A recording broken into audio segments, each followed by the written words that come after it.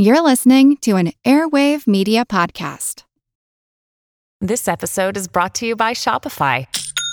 Forget the frustration of picking commerce platforms when you switch your business to Shopify, the global commerce platform that supercharges your selling wherever you sell. With Shopify, you'll harness the same intuitive features, trusted apps, and powerful analytics used by the world's leading brands. Sign up today for your $1 per month trial period at shopify.com/tech, all lowercase. That's shopify.com/tech. When you need mealtime inspiration, it's worth shopping Kroger, where you'll find over 30,000 mouth-watering choices that excite your inner foodie. And no matter what tasty choice you make, you'll enjoy our everyday low prices, plus extra ways to save, like digital coupons worth over $600 each week. You can also save up to $1 off per gallon at the pump with fuel points. More savings and more inspiring flavors make shopping Kroger worth it every time. Kroger, fresh for everyone. Fuel restrictions apply.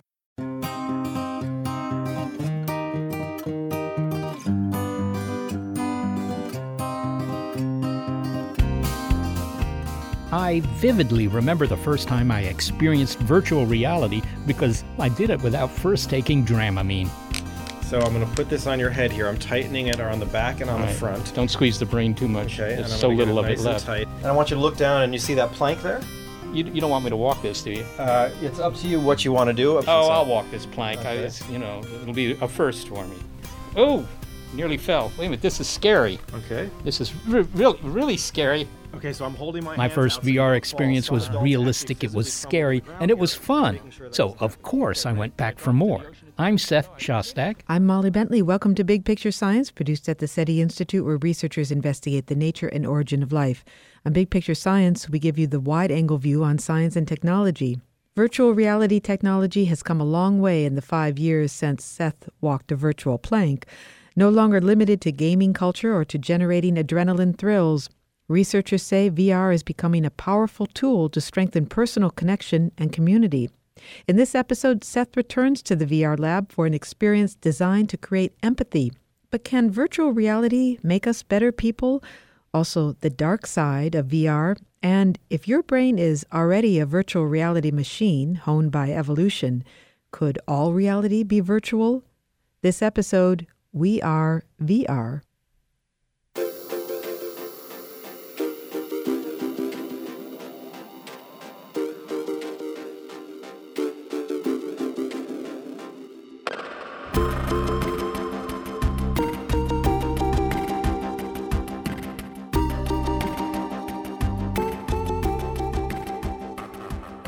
This, they say, is how it starts, what gets you hooked, what creates a crack in your emotional attachment to reality. This is Peter Rubin, and my official title is Platforms Editor at Wired. You step into the virtual world and experience something called presence. I was in one room of my apartment, and I was using Spaces. Spaces is Facebook's kind of first version of a social virtual reality space. I pulled up a video screen and I sent a video messenger call to my wife. She was on the couch in the living room. She got the call on her iPad, and so the video screen that I saw in VR that was kind of suspended in space, I saw a video feed of my wife. On her iPad, she saw my avatar. So we had a quick conversation, and I was talking to her, and because I had my hand controllers in my hand, I was kind of moving my hands around, and I walked outside. She said, "It was unbelievable. I really knew that I was talking to you because not only did it look kind of like you, because I was able to design my avatar to look like me based on my Facebook photos, but," she said, "you move like you, your head moved like you, and you were using your hands the way you use your hands." She felt as though she had had a conversation with the real me. It's not clear what is more surreal about the future of VR, that having a personal avatar will be considered normal, or developing an emotional attachment to someone else's. But Peter Rubin's realistic avatar reflects what he says is the future of virtual reality, a space for personal connection and intimacy. And perhaps it's not what we imagine if we've seen a science fiction film like Ready Player One, where avatars are limited only by your imagination. People come to the Oasis for all the things they can do, but they stay because of all the things they can be. The movie is set in the year 2045, when the world is on the brink of collapse. People escape to their VR headsets for consolation, choosing avatars that are mostly fantasy. Hulk-like muscles, ninja fighting skills, or even the decrepit corpse-like bodies of zombies. These movie avatars are in a prolonged battle of good versus evil, with all the smash-em-up car chases, explosions, and fire-breathing dragons of a thrilling VR game. Ready Player One was a great book, and it's a fun movie, says Peter Rubin, but virtual reality is no longer limited to action-adventure thrills. It's not that it's inaccurate, it's that a view of virtual reality that's based solely on Ready Player One is just going to be, I think, myopic in a way that's detriment to the cultural acceptance of VR. It's so much broader, and it's so much more intrinsically, this is a strange word to say, but good. There are so many kind of wonderful pro-social applications that to come out of it thinking that VR is a place I can just realize my fantasies and be a superhero who beats the bad guys and gets to the treasure is just a completely retrograde interpretation. Yes, he used the word good with virtual reality. It could be a place to overcome shyness and distance, strengthen our relationships with others, and become happier as a result. Peter Rubin is the author of Future Presence, How Virtual Reality is Changing Human Connection, Intimacy, and the Limits of Ordinary Life. There's a phenomenon in the virtual reality community/industry called presence. And while it was adapted from telepresence, which we all know if we've worked remotely or spoken with someone through Skype or FaceTime, presence in the VR sense means that your brain buys in. Presence means that your reflexes and responses are in keeping not with the real-world environment that you're in, but with the virtual environment that you're in. Describe for us your most, I would say, emotionally attached or visceral moment in virtual reality. Can you share with us an experience that you've had? A good example, and this is kind of a variation on a first experience with presence that a lot of people have had, is I was in a VR experience that was based on Philip Petit's walk between the two towers of the World Trade Center in the 70s. So I'm standing on the edge of one building, and I see the tightrope. I see the line stretched out ahead of me to the next building. And in the real world, someone had stretched a cable across the floor. So when I put my foot down on the rope, I would feel the rope and I wouldn't necessarily feel the carpet that was on either side of the rope. So even the kind of real-world tactile cues weren't doing anything to remind me rationally that I wasn't where my virtual environment was telling me I was. Did you walk the rope? So I walked the rope. Oh, and when I tell you that it's difficult to take that first step, let alone the second and third, when they bring wind into the mix, and there are these kind of outside of VR, the bells and whistles, some people call them 4D, and they're gimmicky. But when they're done right, they pile on the presence and they give you these real-world tactile sensations that go beyond what you can get in VR. And it makes for a state of almost total paralysis. You're speaking with someone who has experiences vertigo up in buildings that are more than like 5 flights. Did you feel that? I did not. It's not to say that vertigo wouldn't kick in if you stood on the edge of a building in VR, but that is to say that some of the common culprits of what's called simulator sickness have been, to a large degree, solved. These are things that are due to kind of technical issues like latency, which is the lag between when you move your head and when the world that you see catches up with your head movements. That has been not completely done away with, but minimized to below 20 milliseconds, which is kind of this magic threshold for it to be indistinguishable for you. Now, you talk about the concept of presence, and how is that different from something you describe in the book, the conversion moment? What is that? The conversion moment is what happens when, in virtual reality, people accept their virtual surroundings as real. They click over to saying, well, this is where I am. So the rational brain turns off and you no longer are aware that you're wearing a headset and you're participating in this simulation? It's not that you're not aware you're wearing a headset, and it's not that you're not aware it's a simulation, but the reactions and your internal calculus is governed by the virtual surroundings, not the real world that you're standing in. Well, let's talk about where the technology is for that to happen. So to have this immersive experience, maybe that's another word that you use, the virtual world needs to be more than a simulation of the real world visually. right? That's absolutely right. Feel something, and you have to feel that other people are there. I mean, there's you sitting here in the studio with me. I can feel your presence. How? Because we're 15 feet apart. So what are you feeling? That's a great question. I feel, okay, I see you looking at me. I can see you moving and maybe reacting, and I just feel that there's a body in the room with me. I'm failing this question, aren't I? Well, if we were in virtual reality right now, and we both had a headset on, and we were 50 miles apart, and I was sitting at a desk and you were sitting at a desk, in the headset, you would look to your right and you would see me, and you would also see me moving my hands the way I'm moving my hands in real life.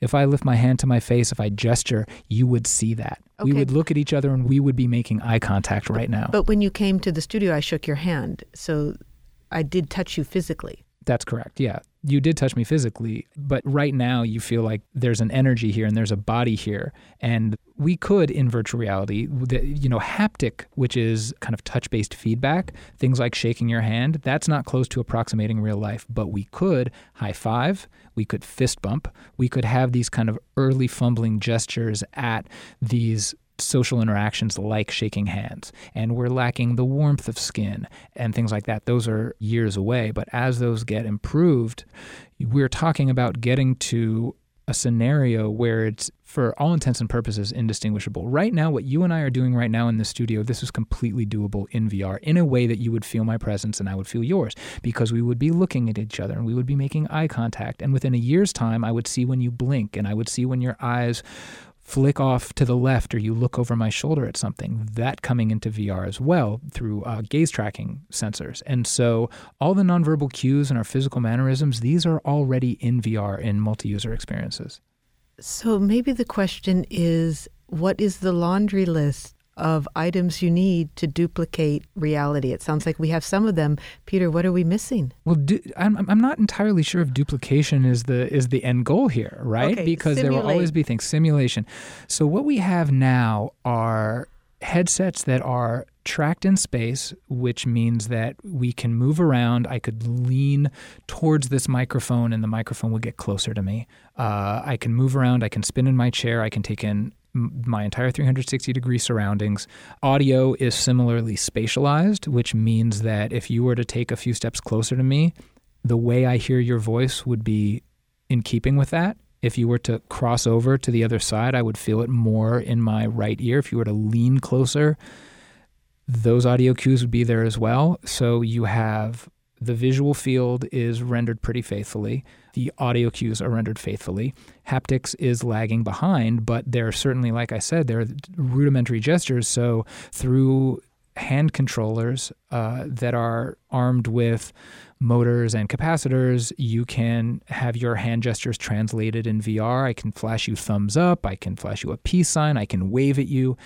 And more importantly, what my hands are doing in space is tracked, just like what my head is doing in space is tracked. So I was going to ask this question a little bit later, but what you've just said prompts me to ask it now. And I don't really know how to phrase this other than it feels like our attraction to virtual reality and what you've said here is really a referendum on reality itself. And I wonder if in some way reality has disappointed us, that we feel like reality is not enough, that it's let us down. And so we're going to recreate reality in a way that is more pleasing to us. I don't think that's the case at all. We already live our lives having conversations and experiences with people who are across the city or state or country or world. We're very used to our communications with people through whatever online channel we choose, be it a FaceTime call or a Skype video call or a chat room or a text thread.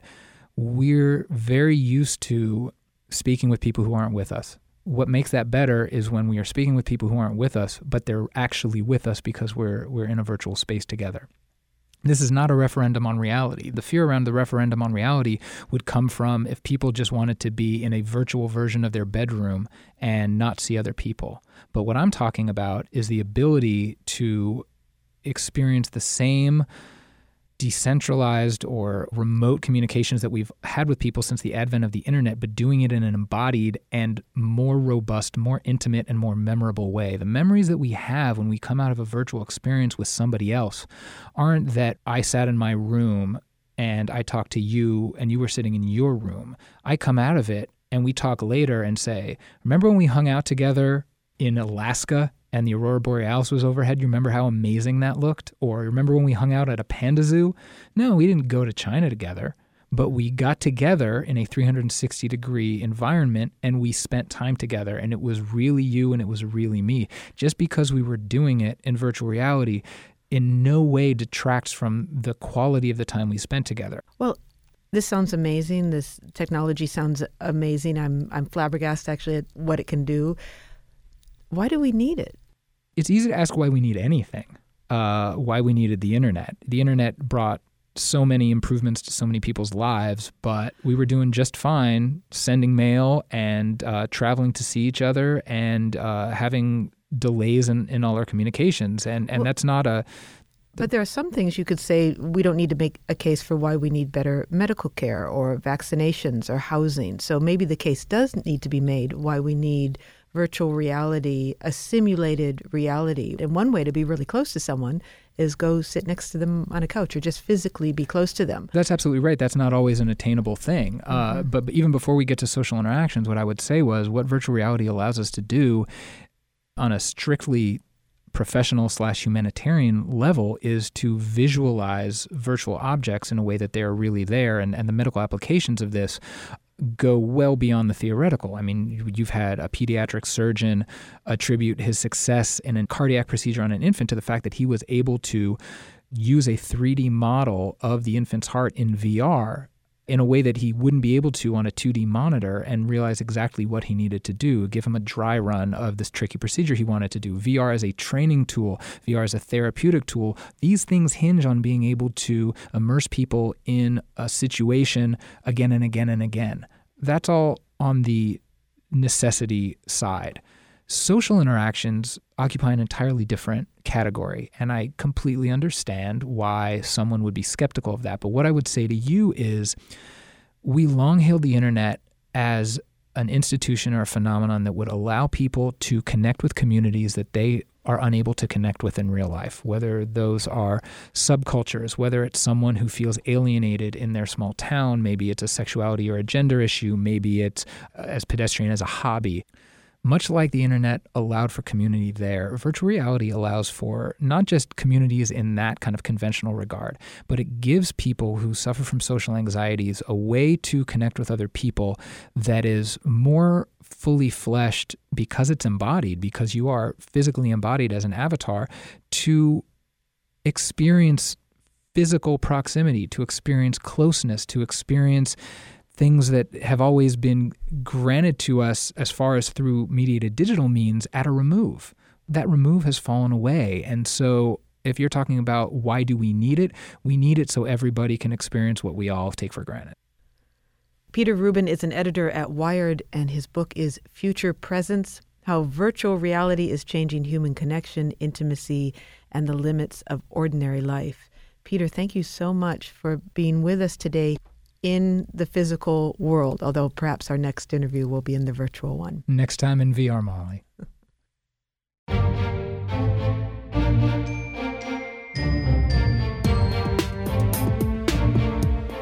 Coming up, I venture into virtual reality for the second time and find out whether VR can not only make us happier, but more empathetic. It's We Are VR on Big Picture Science. Another day is here, and you're ready for it. What to wear? Check. Breakfast, lunch, and dinner? Check. Planning for what's next and how to save for it? That's where Bank of America can help. For your financial to-dos, Bank of America has experts ready to help get you closer to your goals. Get started at one of our local financial centers or 24/7 in our mobile banking app. Find a location near you at bankofamerica.com/talktous. What would you like the power to do? Mobile banking requires downloading the app and is only available for select devices. Message and data rates may apply. Bank of America N.A., member FDIC.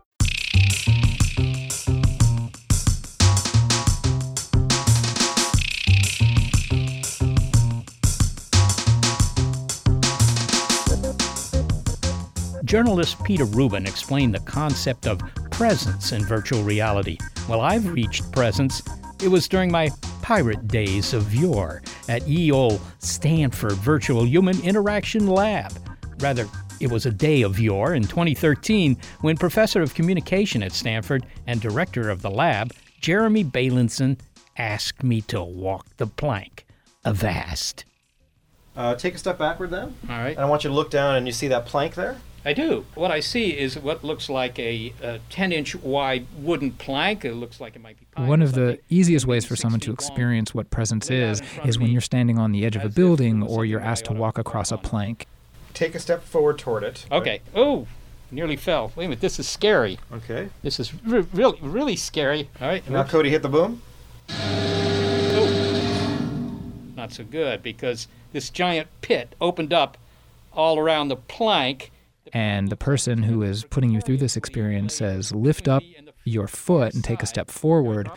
Of course, your rational brain is going to know that if you pick up your foot and you take a step forward in real life, your foot's just going to land on the same carpet or floor that you're standing on. But everything else is telling you not to take that step.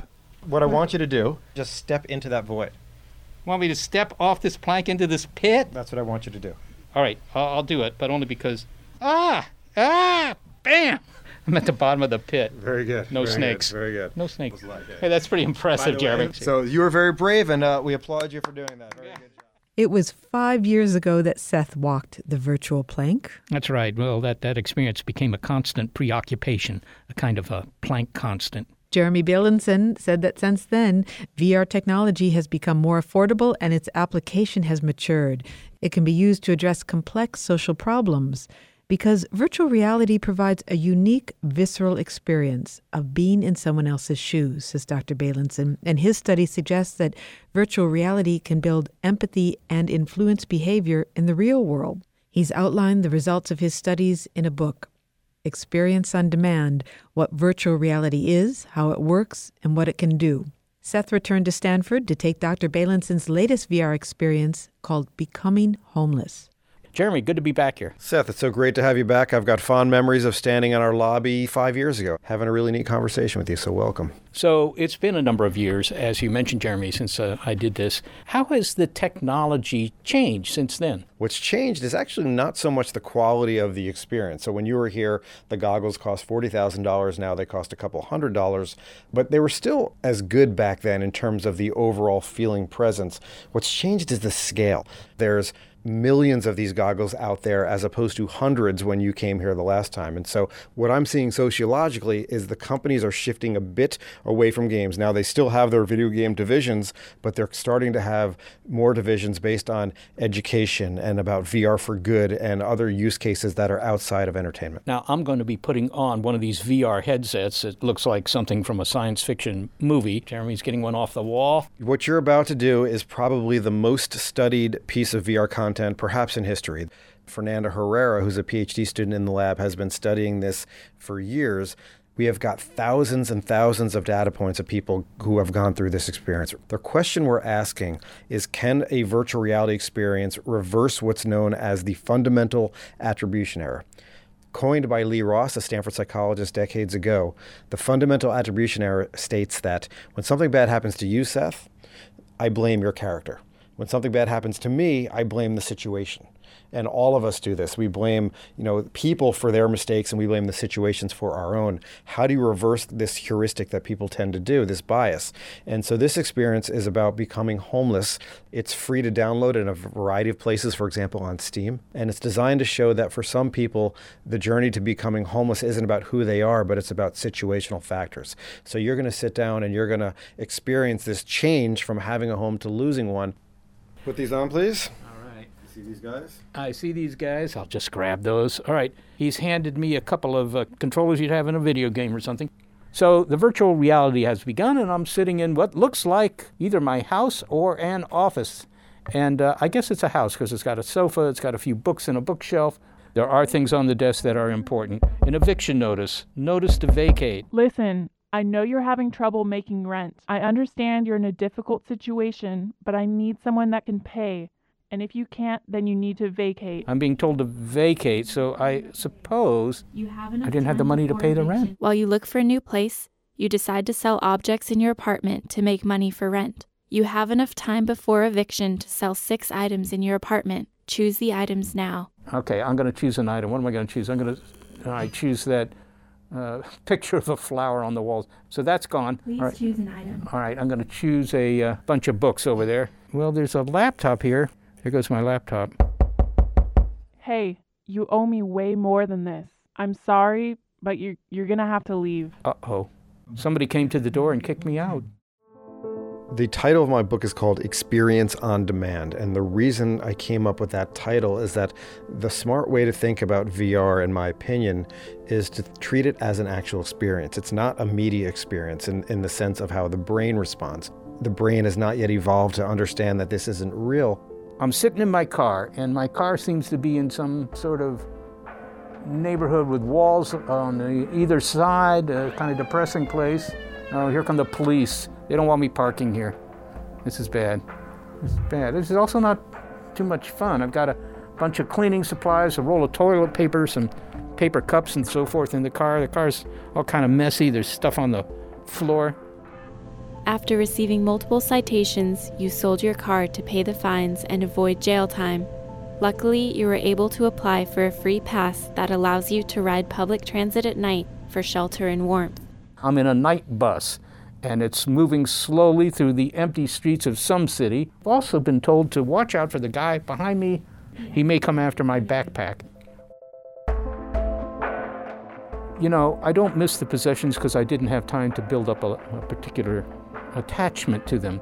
But the thing that does strike me is that suddenly my life is completely changed. You don't have any place to go home to. It's like those anxiety dreams that I occasionally have. In our research, what we show is that this experience that you have in VR tends to change behavior and attitudes in the real world. So in this experiment, what we do is we test to see, after you take the goggles off, if you're willing to sign a petition that says, I am willing to have my personal taxes increased to support affordable housing. And we measure the probability of you signing based on whether you had this experience or a control condition, for example, doing imagination and role-playing, which tends to be the way that we do perspective taking and empathy training, or whether you do the same experience, but you do it on a computer as opposed to in VR.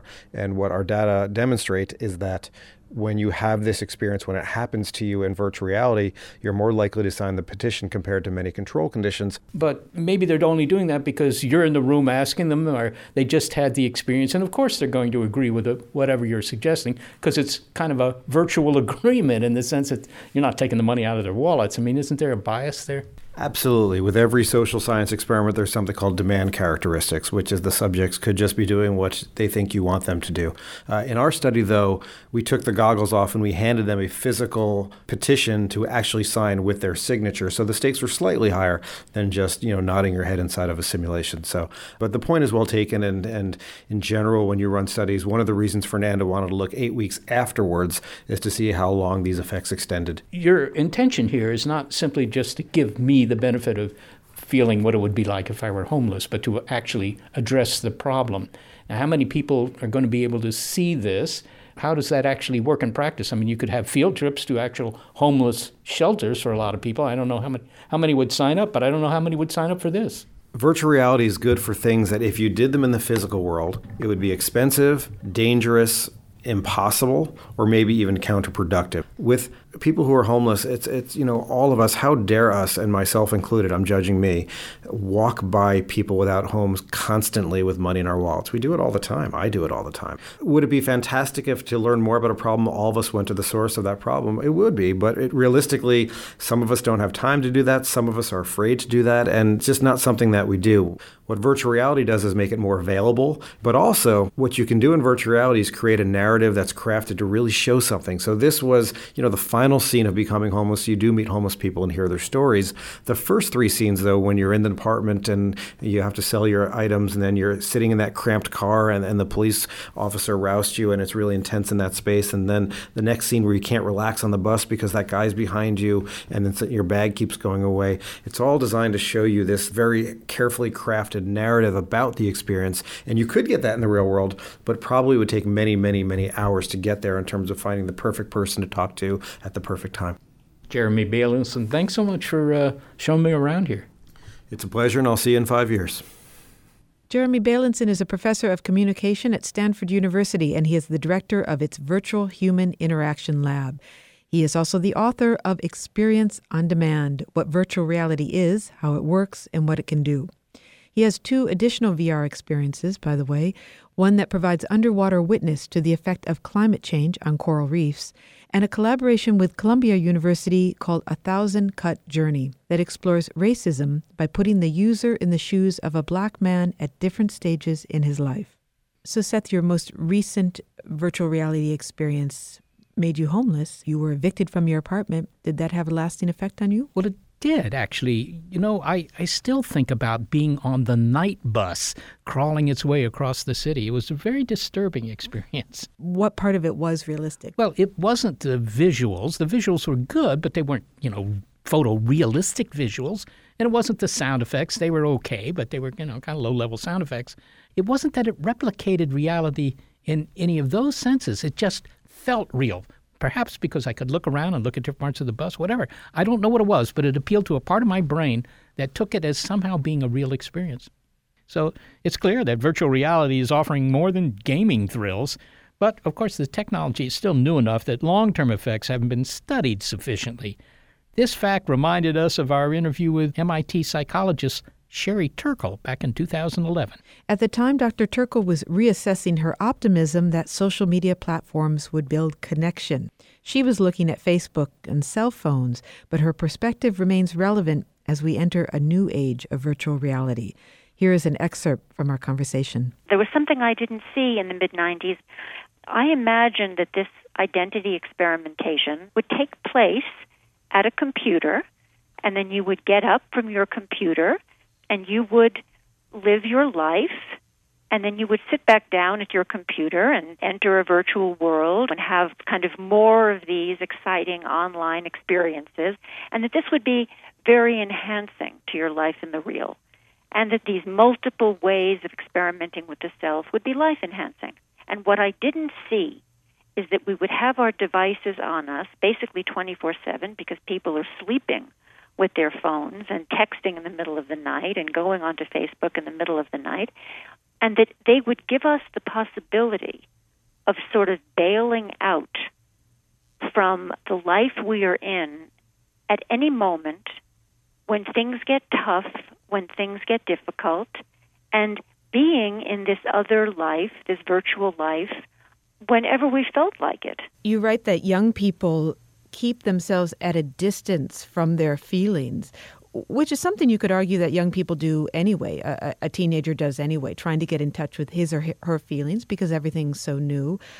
Why attribute this to digital media? And can you give me a specific example in the way that young people, I keep saying young people, but let's say anyone, controls their emotions or doesn't have the full range of human emotions because they're either online or on their cell phone or texting or whatever it may be? I talk about technological affordances and human vulnerability. In other words, we are vulnerable to wanting certain things.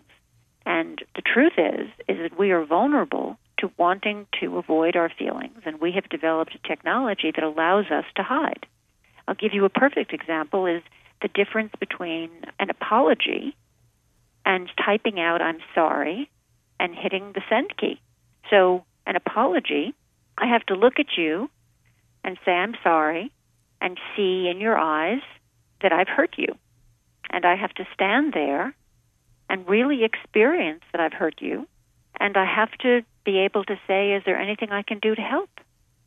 Whereas in a typical scenario with Facebook, kids just will type out "I'm sorry" and hit send, and that's it. They're done. And when they do that, they're not developing the capacity for empathy, for really experiencing someone else's feelings and allowing that relationship to potentially heal. An excerpt from our interview with MIT psychologist Sherry Turkle in 2011. Coming up, the dark side of VR and what happens when VR gets even weirder. Plus, a philosophical conundrum. What if you're already living a simulation created by your brain? It's We Are VR on Big Picture Science. A lot happens every day. Cut through some of the noise by listening to What's New with Wired, a podcast that provides in-depth coverage on technology and culture. With new episodes released every weekday, you can catch up on all the major events you missed. From AI developments to business updates to new scientific theories, it helps you make sense of what's happening in the world. Plus, each episode is usually pretty short. You can easily squeeze it in on your way to work or during a lunch break. So stay updated with the award-winning journalism from Wired. Listen to What's New with Wired wherever you get your podcasts. That's What's New with Wired wherever you get your podcasts.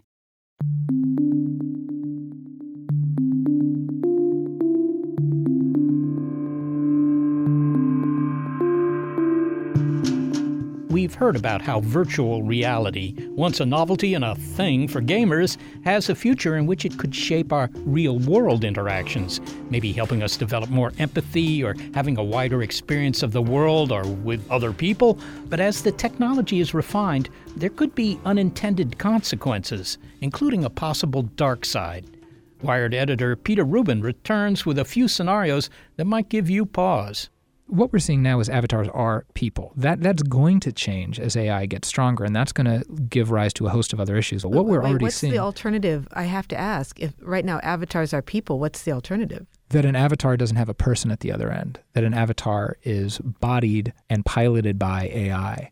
So by artificial intelligence. So there's not a person on the other end. So what we think of as bots now, what we think of as chatbots or Siri or virtual assistants or what have you, those become embodied in virtual reality. So it's an avatar and you can talk to it.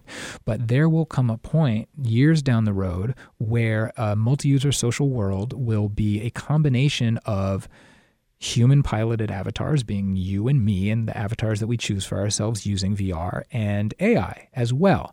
And they'll need to be designated as such because of all the other attendant issues that can crop up. You know, people will be authenticated as real. AI will be authenticated as AI. And increasingly, the experiences that we have will need to be authenticated as real or not. Well, are you willing to go to the dark side? I'm already going to the dark side. Okay. I think it's incredibly important that we talk about what could be coming at us. Okay. Take us to the dark side of virtual reality. And I certainly am optimistic in the long run, but that hinges on getting out in front of what I see as being some absolute nightmare scenarios that could well occur, and some already are. One of those is harassment and toxic behavior. We know what happens online. You know, whether it's sending someone a vile image as a direct message in a tweet or screaming racial slurs at someone in multiplayer gaming or being cruel to someone in the comments of their Instagram photo, we know what abuse can do and we know how hellish it can make life for people. You bring that into VR where avatars are embodied and personal space exists. It's not just a troll 1,000 miles away screaming in your headset or sending you something incredibly mean-spirited and hateful as a direct message. It's them walking up to you, and it's them sticking out their hands and groping you. The viscerality of what harassment is in VR is exponentially greater than what it is on the internet. So every multi-user social VR platform is building user empowerment tools and user safety tools. But what also needs to happen is design practices that disincentivize that kind of behavior and incentivize good behavior. And that kind of work is just beginning, but it's absolutely crucial in these early days when there aren't millions of people using these devices. Peter Rubin is an editor at Wired. Computer engineer Carolina Cruz-Neira doesn't see us necessarily being isolated in the virtual world. She suggests that more often than not, we will ditch the headsets and use new technology to blend the virtual world and augmented reality. That is, the real world augmented by computer-generated information. Dr. Cruz-Neira is director of the Emerging Analytics Center at the University of Arkansas, Little Rock, and a newly elected member of the National Academy of Engineering for her contributions to immersive visualization. Molly spoke to her in what's quickly becoming the old-fashioned way, in person. I want you to make the case for virtual reality for me, because I live in an area where there's a lot of public transportation, and whenever I get on a bus or a subway, everyone is looking down at their phones. And I'm just wondering what it might do for society if people are even further removed from reality, the physical reality. They all have virtual headsets on, and they're not present. So my vision of virtual reality is to be a technology that is not put on us like a helmet, but it's actually technology that is embedded in the environment. So, for example, I can be on the subway with you, and we are maybe looking at the news. Well, my virtual reality, I could just have the news somehow floating in front of both you and me, so we both can share that. Or the Star Wars thing, something comes 3D in front of us, and maybe we see the president talking to us right in front of us. To me, that's the vision for virtual reality, is to help us to go back to be social and human, because our reality is enhanced around us, not isolating us. So it sounds like I have an outdated notion of what virtual reality is, in that I've seen the pictures of the people wearing the helmets that go right across the upper half of their faces, and I assume that people would be running around with those face masks on. Well, I wouldn't say that you have an old or antiquated vision. I think you have the vision that the media is describing, because that's what's commercially more visible. That's what it has become, in a sense, very exciting in the last 4 or 5 years. I personally, and I have been saying this since I was very young in the early 90s, I do not envision a scenario where we're having dinner as a family, mom, dad, the kids, maybe grandma and grandpa are with us in the dinner. I don't envision a scenario where we all stand up from the dinner table, sit down in the living room, and we stick helmets on each one of our heads. No, what I envision that. I know what I envision is that we're all eating dinner and we all have our helmets on, and one person is eating dinner in France and another person is down in Texas and someone is somewhere else. But you're saying that's not what you see happening. I don't envision that. I mean, I do envision something that, again, the space, our dining room, our living room, will create the illusion that we are maybe in Paris or in Texas or in Timbuktu. I mean, we are, for example, right now developing in my group a technology that when multiple people look at the same screen, they see different things. So it's the same screen, but you might be looking at a tour of Paris, and I might be looking at a safari in Africa, and somebody else might be climbing the Everest. But we are all looking at the same screen. And how does that support your theory that this is going to be used for enhancing our social interaction? Well, because now I'm coming back to the old ways where I was dialing a phone and I was talking to somebody on the phone, in a different manner. I can say just, can I take a minute? Can you come with me? Because I'm just seeing the most gorgeous giraffes running around or something. So you can hold on your Everest climbing and then come and join me in Africa. But I will see your face, you see my face, we see each other, we're pointing together, and we are having a very direct social interaction. And then at the end of that, you might say, this is super cool, but I was almost getting to the tip of the Everest. So can you come with me and see what it looks like? And then I'll be, okay, well, I'm going to hold my safari right here, and I'm going to go. Something of that nature. And it's not to say that helmets are bad. I mean, helmets are good. And for certain applications, it would be a very good way to get us engaged and interacting with each other. But in some other situations, we still need to be our physical selves within the virtual reality. And that's, to me, the big issue, that we are, by default, in a sense, removing our physical self when we talk about virtual reality. And we become something else. We become nothing, because most of the times you put your helmet and there is nobody, there is nothing. It's just this sort of ethereal being floating in the virtual space. Or you become something else because you get some cartoonish-looking avatar that obviously is not you. And again, in some applications, that is acceptable. That is fine. That is okay. It's not a problem. But it's not for all of them. That's my issue. Well, Carolina Cruz-Neira, it's very nice to talk to you in person, and perhaps in the future we will have a virtual reality discussion. Thank you for being with us. Okay, thank you. Carolina Cruz-Neira is the director of the Emerging Analytics Center at the University of Arkansas, Little Rock. Well, it sounds like there will be lots of flavors of virtual reality, straight up, with or without a headset, with or without augmented reality or artificial intelligence.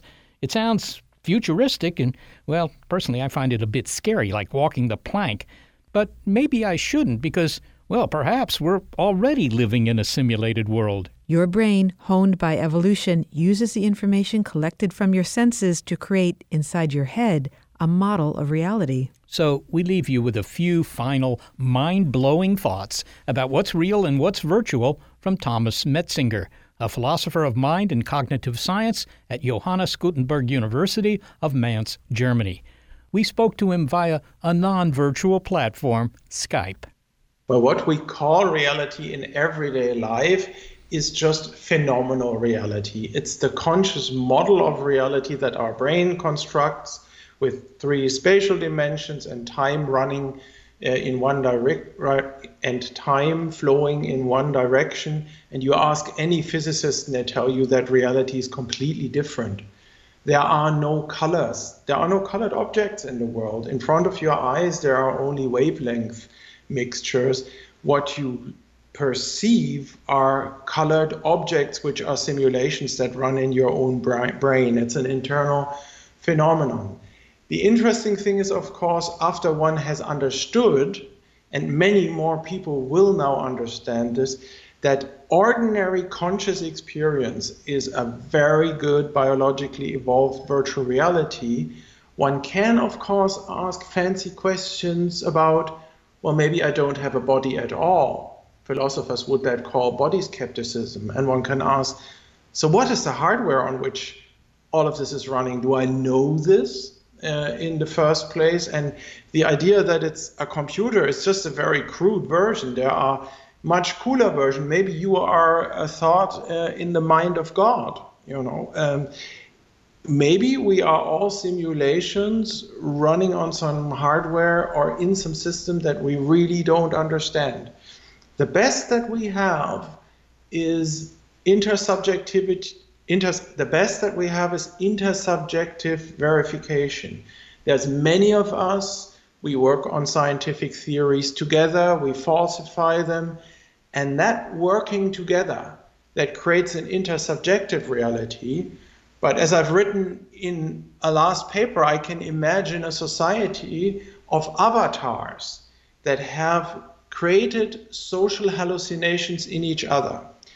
Think of a superintelligence in the future that thinks, okay, these animals that created me, they think they are selves.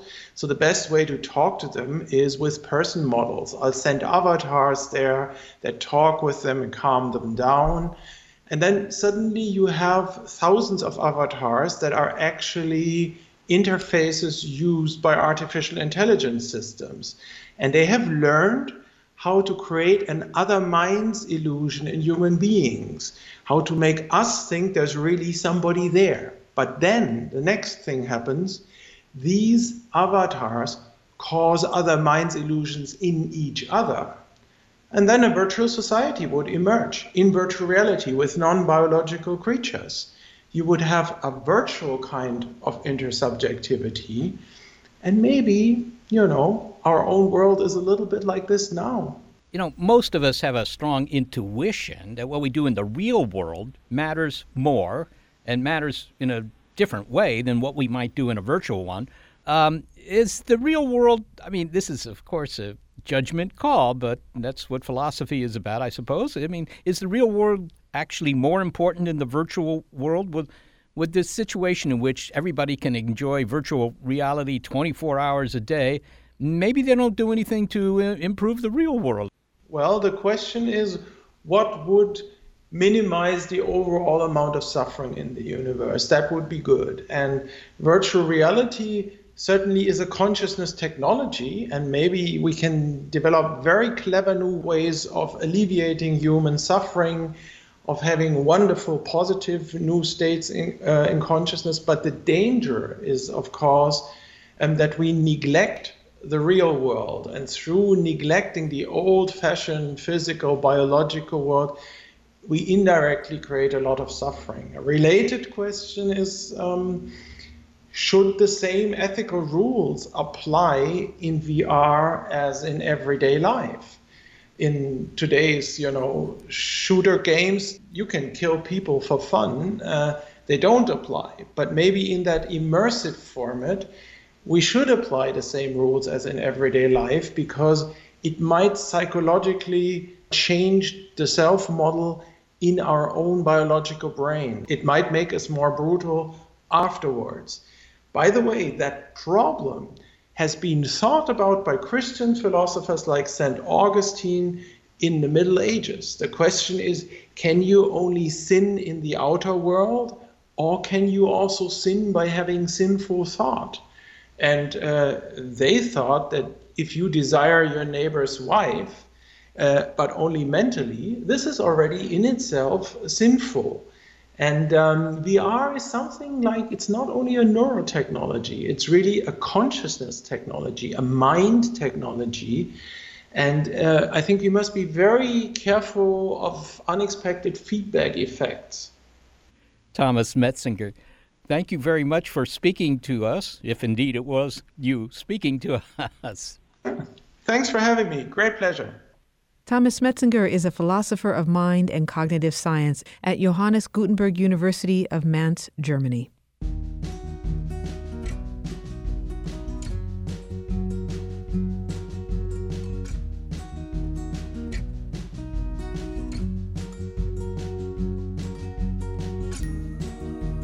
Well, thanks to the team who virtually make the studio their reality to produce Big Picture Science, senior producer Gary Niederhoff and operations manager Barbara Vance. Thanks also to financial support from Rena Shulsky-David and Sammy David, and to the William K. Bowes Jr. Foundation.